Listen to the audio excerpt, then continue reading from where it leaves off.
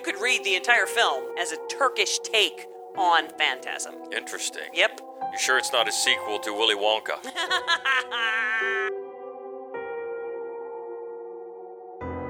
It was in his contract. Yeah. That was how they wound up getting the ending that they got, is because he signed a contract saying the ending doesn't get rewritten.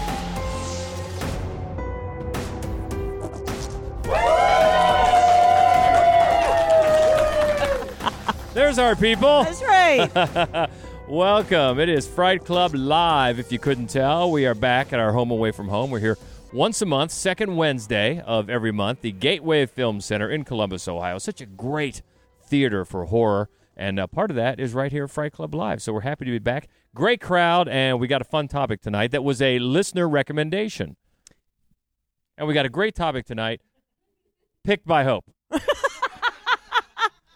But the last one, That's the last what it one we was. did on the slab, that was a listener recommendation, and that was fun. Yeah. That was a fun topic. And one of the things that we brought up during that podcast was that, I don't even remember how we brought it up, that we don't like Lovecraft, like neither one of us. Yeah. So we've decided. It was a hot take moment. It was a hot We're take. We're going to throw it out That's here right. and see what happens. And I know a lot of people love the Lovecraft. Yes. We're just not big fans, but then we No, got but challenged. Silas is, and so he thinks that, first of all, we should do a whole podcast on Lovecraft, which Yeah. now we're going to have to do. We could do and that. he recommends that we watch The Call of Cthulhu, which is my favorite thing about Lovecraft, is just the word Cthulhu. Right. Like, I just want to be able to try to spell it as often as I can. I think that's a good challenge. We should do that. Look them up.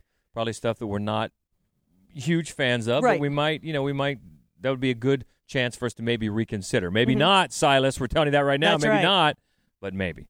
We also, while we have a second, our friend and senior Aussie correspondent Corey Metcalf has a new podcast because he has a lot of podcasts. Yeah. in. And this one is entirely about Hitchcock. It's called Presenting Hitchcock, and it's also on Golden Spiral Media. So check that out when you get a chance, because it's actually really, really cool. They choose randomly a new Hitchcock movie to just dive into every time. Yeah, and then next week he'll have a new podcast that we can pimp out with that one as That's well. right, So exactly. no, we love Corey, and definitely check that out because Hitchcock is great, and I'm looking forward to hear some of his thoughts on that. But tonight it's one that is we gave it a bunch of names. We gave it Law and Order. That's We right. gave it Laying Down the Law. That's It's right. police work horror.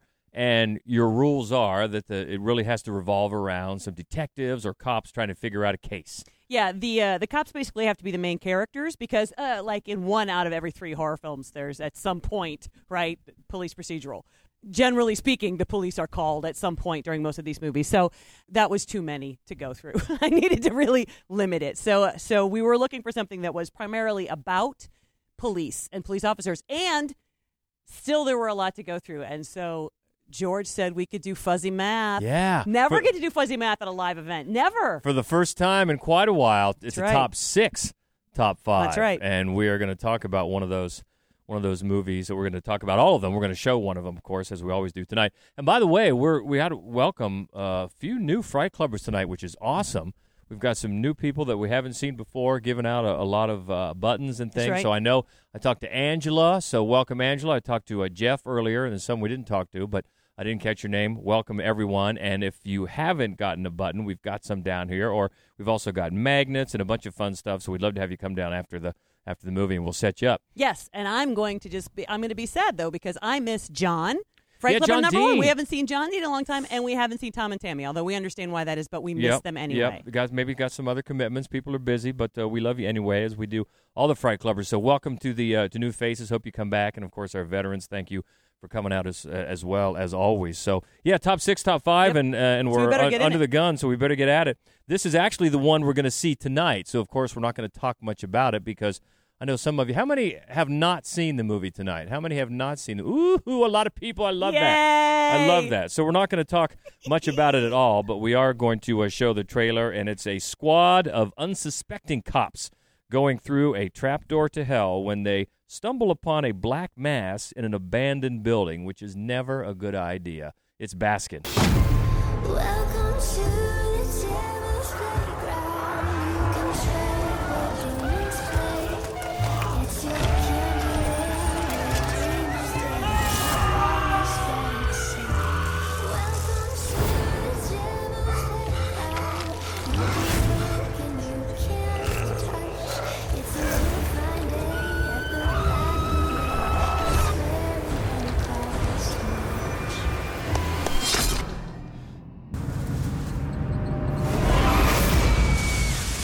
Oh, this is going to be good. The only thing I want to say to the people who haven't seen it yet, you're going to be wondering about the actor who plays the character named Father. And this is his movie debut, and Yep. you have to pronounce his name for me. Mehmet Saragulo. Okay.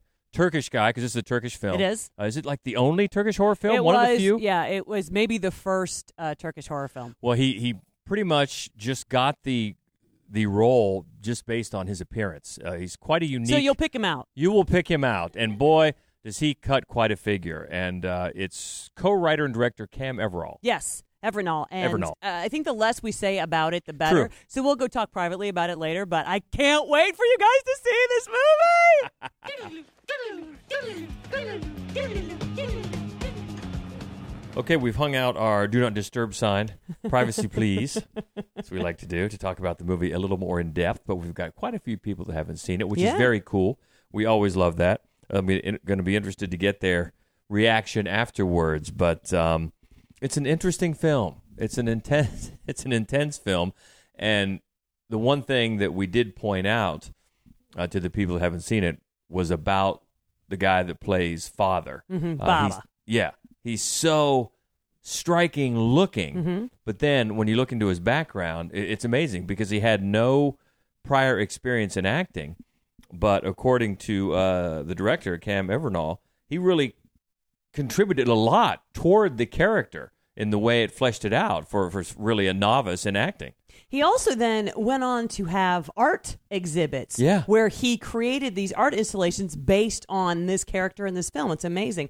And he does. He cuts quite an impressive figure, and he reminds me in a way of Michael Berryman, you know? But the other thing that about him is that he's quite a commanding presence. He his really is. voice Yeah. is amazing, and his delivery is just outstanding. I mean, it's a great movie, but he anchors it in such a fascinating way. Yeah, and once you've seen the movie, it would come as no surprise that the character, Evernal has said the character of Father is modeled after Colonel Kurtz in Apocalypse Oh, Now, sure. which Sure, a mini version, I suppose, although Mehmet is a lot more jacked. Oh, he definitely You know, is. he yeah. really is. Yeah, by the time he drops that robe, you're like, damn, look at them shoulders. I know.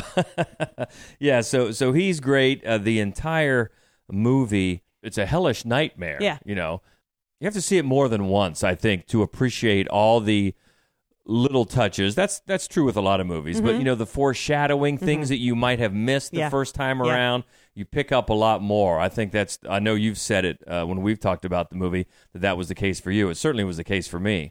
You know, the first time I saw it, I was thrown a little bit. There's an opening sequence of a small child, and the score and the setting, it's all got, it's got like a little Argento, a little Lucio Fulci, and then at the end I'm thinking to myself, no, do you know what this reminds me of? It reminds me of Phantasm.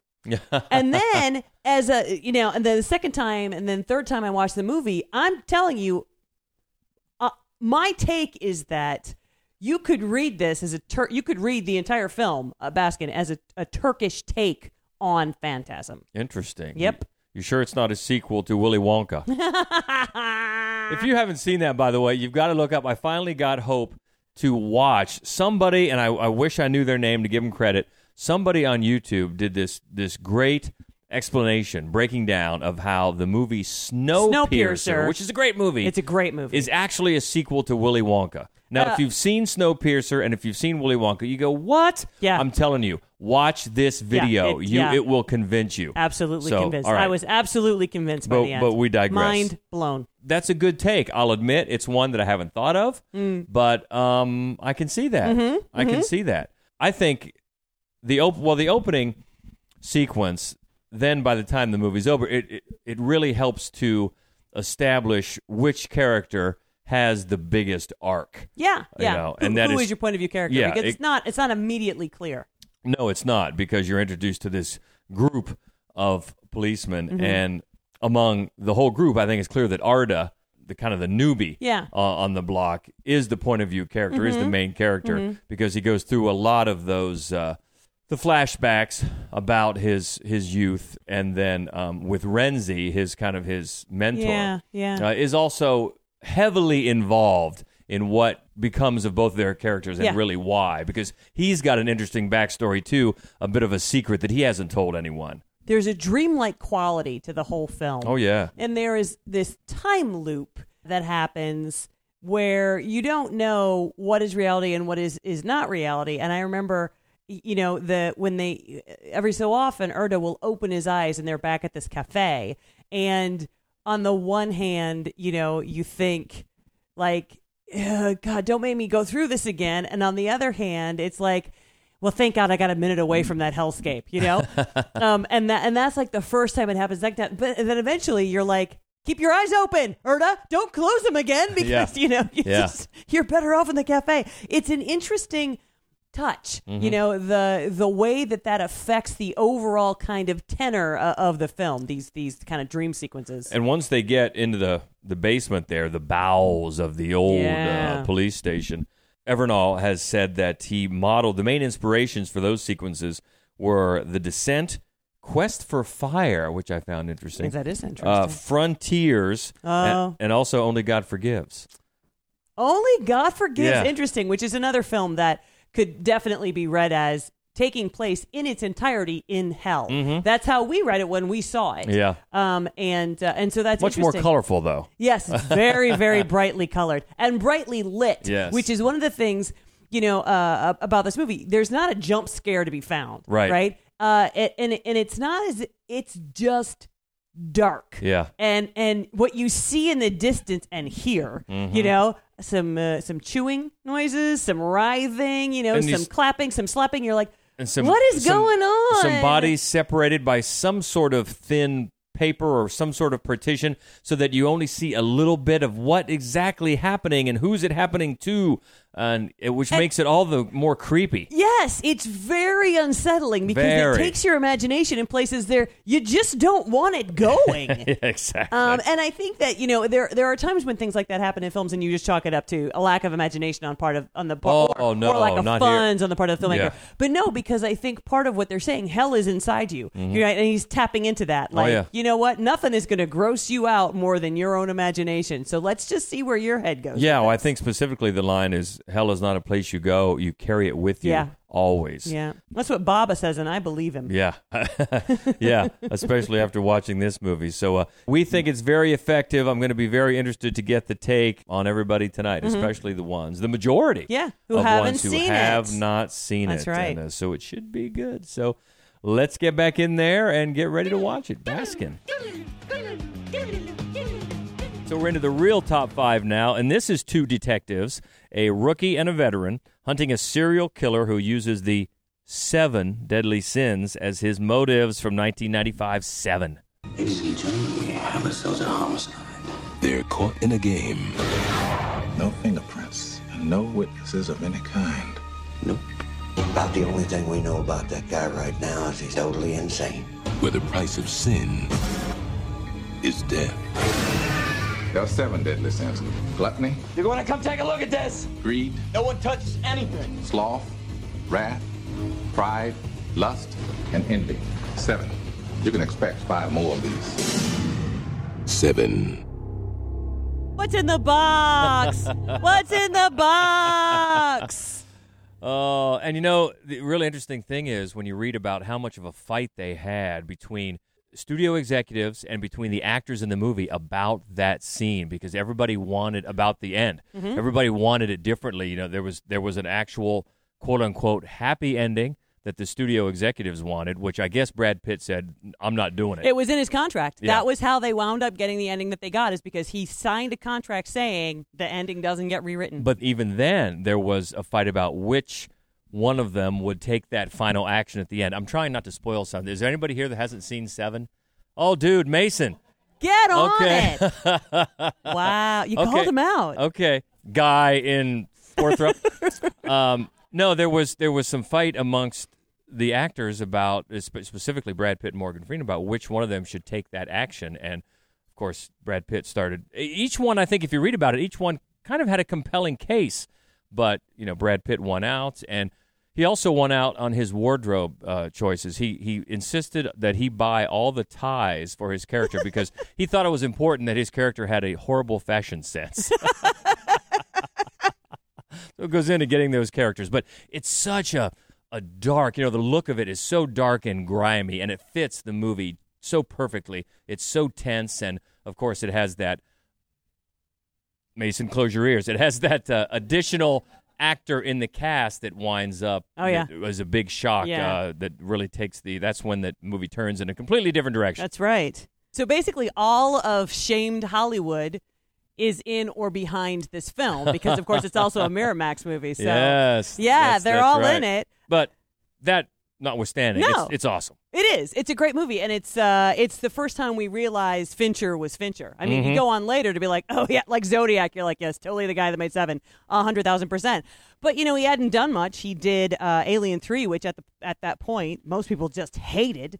You watch it now, you're like, okay, that's David Fincher. Well, I and mean, this- it fucks up a lot of the storyline and kills everybody we liked, but still. And it was because of his bad experience with that movie that he just didn't read any scripts for a long time. And I think this was one of, if not the first script he read after his self-imposed sabbatical, and it was just knocked out by it. It's interesting because it's written by Andrew Kevin Walker, who did 8mm and Sleepy Hollow. All right, here and there, Sleepy Hollow. But I mean, it's easily the best thing that he's done, and it's I love. We probably at some point we'll do a whole podcast on 7 Deadly Sin movies because there are a ton of them, and some of them are really campy and stupid. But it's a great. And if we could do a theme song, which we can't anymore, it would be Gilligan's Island because, as you know, they're all they're patterned after the 7 Deadly Sins, except Skipper is 2 of the sins and Gilligan is none. But still, that's how I kept it straight in Catholic school. That's how I figured it out when I was in school. And some might argue that tonight's movie has a little bit of that theme to it, but that's all I'm going to say. Yeah, that's all I'm going to say. That's right. This is actually 7 is the third slowest film to reach $100 million in U.S. box office after Shakespeare in Love. And, which should never have made it. I know. And Unforgiven, which is great. Oh, yeah. But this is the third slowest. I think it still is. But, yeah, it holds up. Because Gwyneth Paltrow puts butts in seats, but not for a few weeks. That's my theory, because she has 2 of those movies. She should add that to our IMDb page. That is, at 5, it's 7 on our list of Law and Order horror, moving it up to number 4. This is one that, I don't know about you, it surprised me. I didn't expect to like this movie as much as I did when we saw it. This is from 2016. Soon after a stranger arrives in a little village, a mysterious sickness starts spreading. This one is called The Wailing. Come on!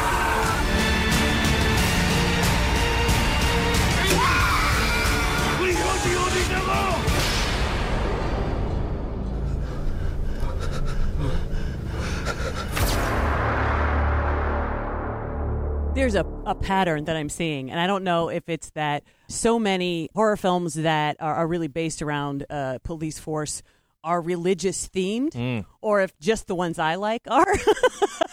I think that I might just really be able to, situate myself in films where that comparison between law and order, earthly and sort of spiritual, collide in incredibly creepy ways. Yeah, this one, like I said, it surprised me when we watched it. And it's a slow burn. This is about 2.5 hours long, I believe. But it really gets you engrossed in what's going on, the way the suspense builds. The cast is great. It's also weirdly funny in spots. The one face you probably recognize in the trailer is John Kunamuso, I believe. Long career, but this was actually his first Korean film. A Japanese actor. In like a 35-year career, but very familiar. Known him from a lot of different movies, but it's very centered around, obviously, police procedural, but yet there's some real supernatural, possibly supernatural stuff going on. But one of the things that is great about it is it's set in a very small town in Korea, and the police force is primarily nitwits, led by Doo-won Kwak, who plays Jong-gu, and he's the main character, and he's your Brad Pitt, if you will. I mean, he's the guy leading the investigation, and he's just a moron. He's bullied by his family, and he's always being fed, and he falls down a lot, and you're like, they're never going to figure out the hell's going on. And so it does have this really absurd comedy to it that I think lends it a really interesting air, because you start to just assume that the leads he finds, he's going to misinterpret So you start thinking everything he's coming up with is wrong, but maybe it isn't. And there are times in the movie where the evil forces are using it to their advantage, that this guy is such an idiot. But he's got a great character arc, and his performance is really wonderful. Yeah, and it's director Hong Jin-na. Who did Chaser. Yes, and he has said that this is based on a lot of folk religions in Korea and Nepal, and also on Catholic faiths, which is you picked up on, of course.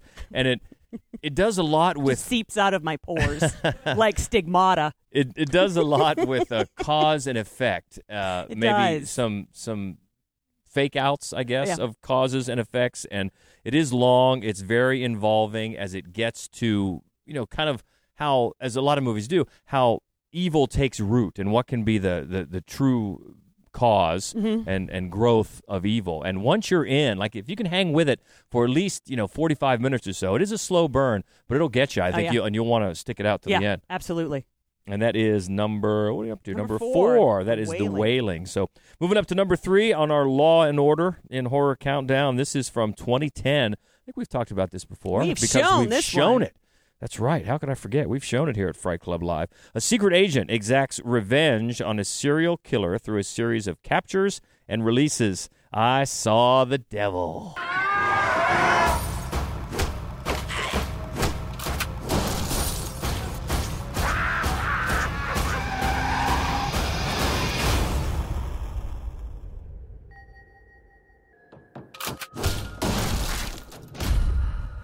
Here's another 2.5-hour Korean bloodfest. Yes, and this is one that should have been subtitled Min Sing Choi Can Take a Beating. He can, right? Woo! So if you've seen Old Boy, and if you haven't, get on it. You already know that Min Sing Choi can take a beating because he's the lead in Old Boy. He's also the lead in this film, and he plays opposite Byung-hun Lee, who's the handsome police officer that you see. And that's one of the things I think is so great about this movie is the way that this disheveled sort of, sloppy-looking killer versus this very elegant and put together and angular police detective. Oh, yeah. And the way that they play this cat and mouse game because the police detective has basically given up on law and order. And once he embraces chaos, really, he doesn't, when he lets go of control he doesn't really anticipate what the downfall is going to be to those around him. And it really makes for a very tense 2.5 hours of a lot of bloodshed. Yeah, and you can tell that, like you said, in just the way their characters look and act. One is all about control, and one is all about, just bull in a china shop. Yeah. That's how he acts, that's how he lives, it's how he kills and attacks. Yeah. And, as these catches and releases, he's just toying with him. And it just wants him to stay alive so he can continue to torture him. And then it becomes, at what point does he actually become a monster himself? Right. Which circles back to, I guess, the law and order of this, because he is able, early on, he's able to use information that he has access to further his, let's face it, law breaking. Yeah. To further what he's doing, what he has in mind for this criminal and this attacker. And it's another long burn, not as a slow burn as The Wailing. No, this it gets right gets to at it. It is percussive and violent. It gives you time. I think it gives you at least a couple times where you think it's leading to an end. You think this is going to be the final comeuppance, and it's not. No. And it just keeps going on. But I don't think at the end there was a lot I would have shaved off. I mean, it's satisfying. No, I'm 100% with you. And it's from writer-director Ji-woon Kim, who did A Tale of Two Sisters, which we've also shown. So we're big fans of that filmmaker. And it's just a marvelous film. The two actors going against each other are great. They are. Because they're totally into the way that their characters are set up to be polar opposites of one another. And, at times, who has the upper hand goes back and forth well. Oh, yeah. And the catches and releases are just great. So, yeah, we loved I Saw the Devil, number 3 on our Law and Order countdown. And we're up against the clock, so let's keep it moving up to number 2 from 2012. A series of brutal murders puts the lives of 3 men on a collision course. This one is Big Bad Wolves.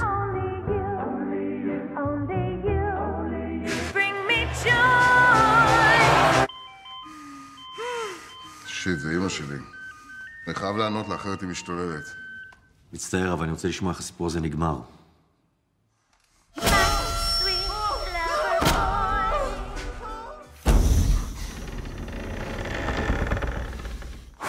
This This is such an entertaining movie in so many ways. As you could tell from that trailer, it's funny. And it's like the most darkly funny film. And it's also brutal. Oh, and my God. And it's visually it's so hypnotic and compelling. We showed this film here, and it's funny because it's been on another countdown with Baskin, Best Middle Eastern Horror. We show some good movies here. We do. If we do say so. Yeah, it's got a great ending. Little shock. I don't want to say a huge twist ending, but it's a good one. Yeah. And it stars one of our favorite actors, especially in foreign films, Lior Ashkenazi. He is great in pretty much everything. Yeah. And he's great here. He is. But the whole cast is absolutely amazing. And so Lior is the police officer, and then as they show in the trailer, he kind of matches wits with the father whose daughter's gone missing, and they kidnap this little elfish teacher because they believe that he is part of it. And then the grandpa shows up out of nowhere. And it's the the grandpa is the one at the end with the blowtorch. And it's and it's called Big Bad Wolves because it's really about preying on those who are weaker than you. Mm-hmm. It packs a wallop. It is a brutal film, and you almost feel simultaneously relieved and horrible about yourself for how often you laugh. Yeah, and it keeps you guessing because they're so sure that this man they're going to torture has abducted this girl or knows where she is. Right. And it just keeps you guessing as, does he? Right. Does he not? They can't be wrong, can they? And yeah, it actually is digging for some humanity in this incredible premise. And they do find some, and humor is part of that. But they also find some really squeamish look-away moments. Yes, they do. Before that really kind of a gut punch of an ending. And we love it a lot. It's a Big Bad Wolves, number 2 on our list. Moving it up to number 1, and boy, what else could it be when you're talking about law and order and police procedure? Well, no introduction except it's Hope's all-time favorite movie, That's right. The Silence of the Lambs. You're very frank, Clarice. I think it would be quite something to know you in private life. Quid pro quo, Doctor. So tell me about Miss West Virginia. Was she a large girl? Yes, Big through the hips? Roomy? they all were. What else? She had an object deliberately inserted into her throat. Now, Is it a butterfly? yes, a moth. Just like the one we found in Benjamin Raspail's head an hour ago. Why does he place them there, Doctor? The significance of the moth is change. Our belly wants to change, too. Sometimes I think I do these just so I can put this on here.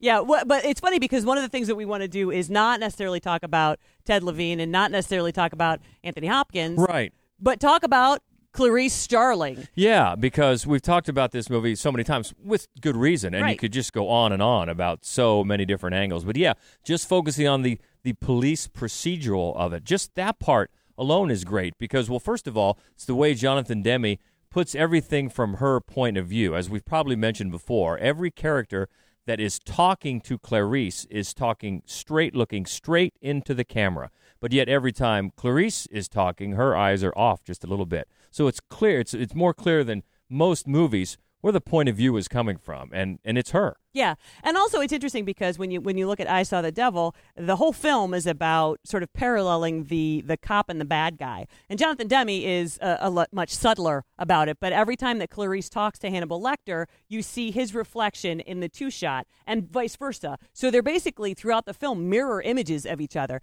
You're right. I could talk about this movie for the next 3.5 weeks. It would just filibuster about this movie. And I'm going to try not to, but I mean, there are like 300,000 reasons to watch it. But the police work and how mad she gets in that autopsy room, and when she talks to that woman with the terrible bangs, remember that? Do you know a Jame Gum? No one's named Jame. There's no one named Jame, George. And because at the beginning of this, she's a rookie, and then how she's treated throughout the investigation. Of course, she calls out, as you just alluded to, she calls out to Crawford the way that she was kind of talked down to and treated with these small townies. But it was made with a lot of cooperation with the FBI, and that's why it gets it right as far as their procedures go, more than a lot of films. Jack Crawford's role was based on real-life FBI agent John Douglas, who worked with Scott Glenn a lot, and apparently let him listen to some really grisly tapes that he has had to listen to as part of real cases that really, really stayed with Scott Glenn and just gave him a little taste of what these FBI agents have to go through sometimes. But that adds to the authenticity. They really tried to make it real. And in addition to, of course, the iconic character of Hannibal Lecter, if you just break it down to the hunt and the way that is set up through the detective work, that is so tense as well. It is. It's incredibly. It's really well paced. It's really well shot. Of course, as everything in this film is, and it's fairly breathless. Really. And then it's been done in other movies, of course, and a lot since this movie. But that fake out when they get to James Gumb's house. The way they set it up so you think that they have the right house, and then realize she's alone. That she's alone there. That is so well done and so well directed. And she's so little. She's very small. I'm always bothered by that. Like, oh my God, she's got like no wingspan at all, and he's just a big looming mess.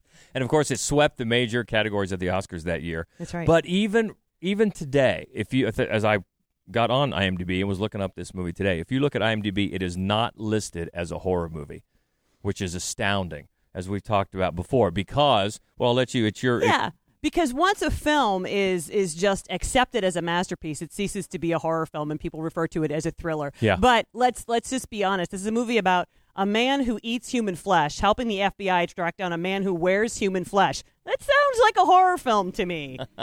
Just a madcap comedy. It is. Oh. It's a romp.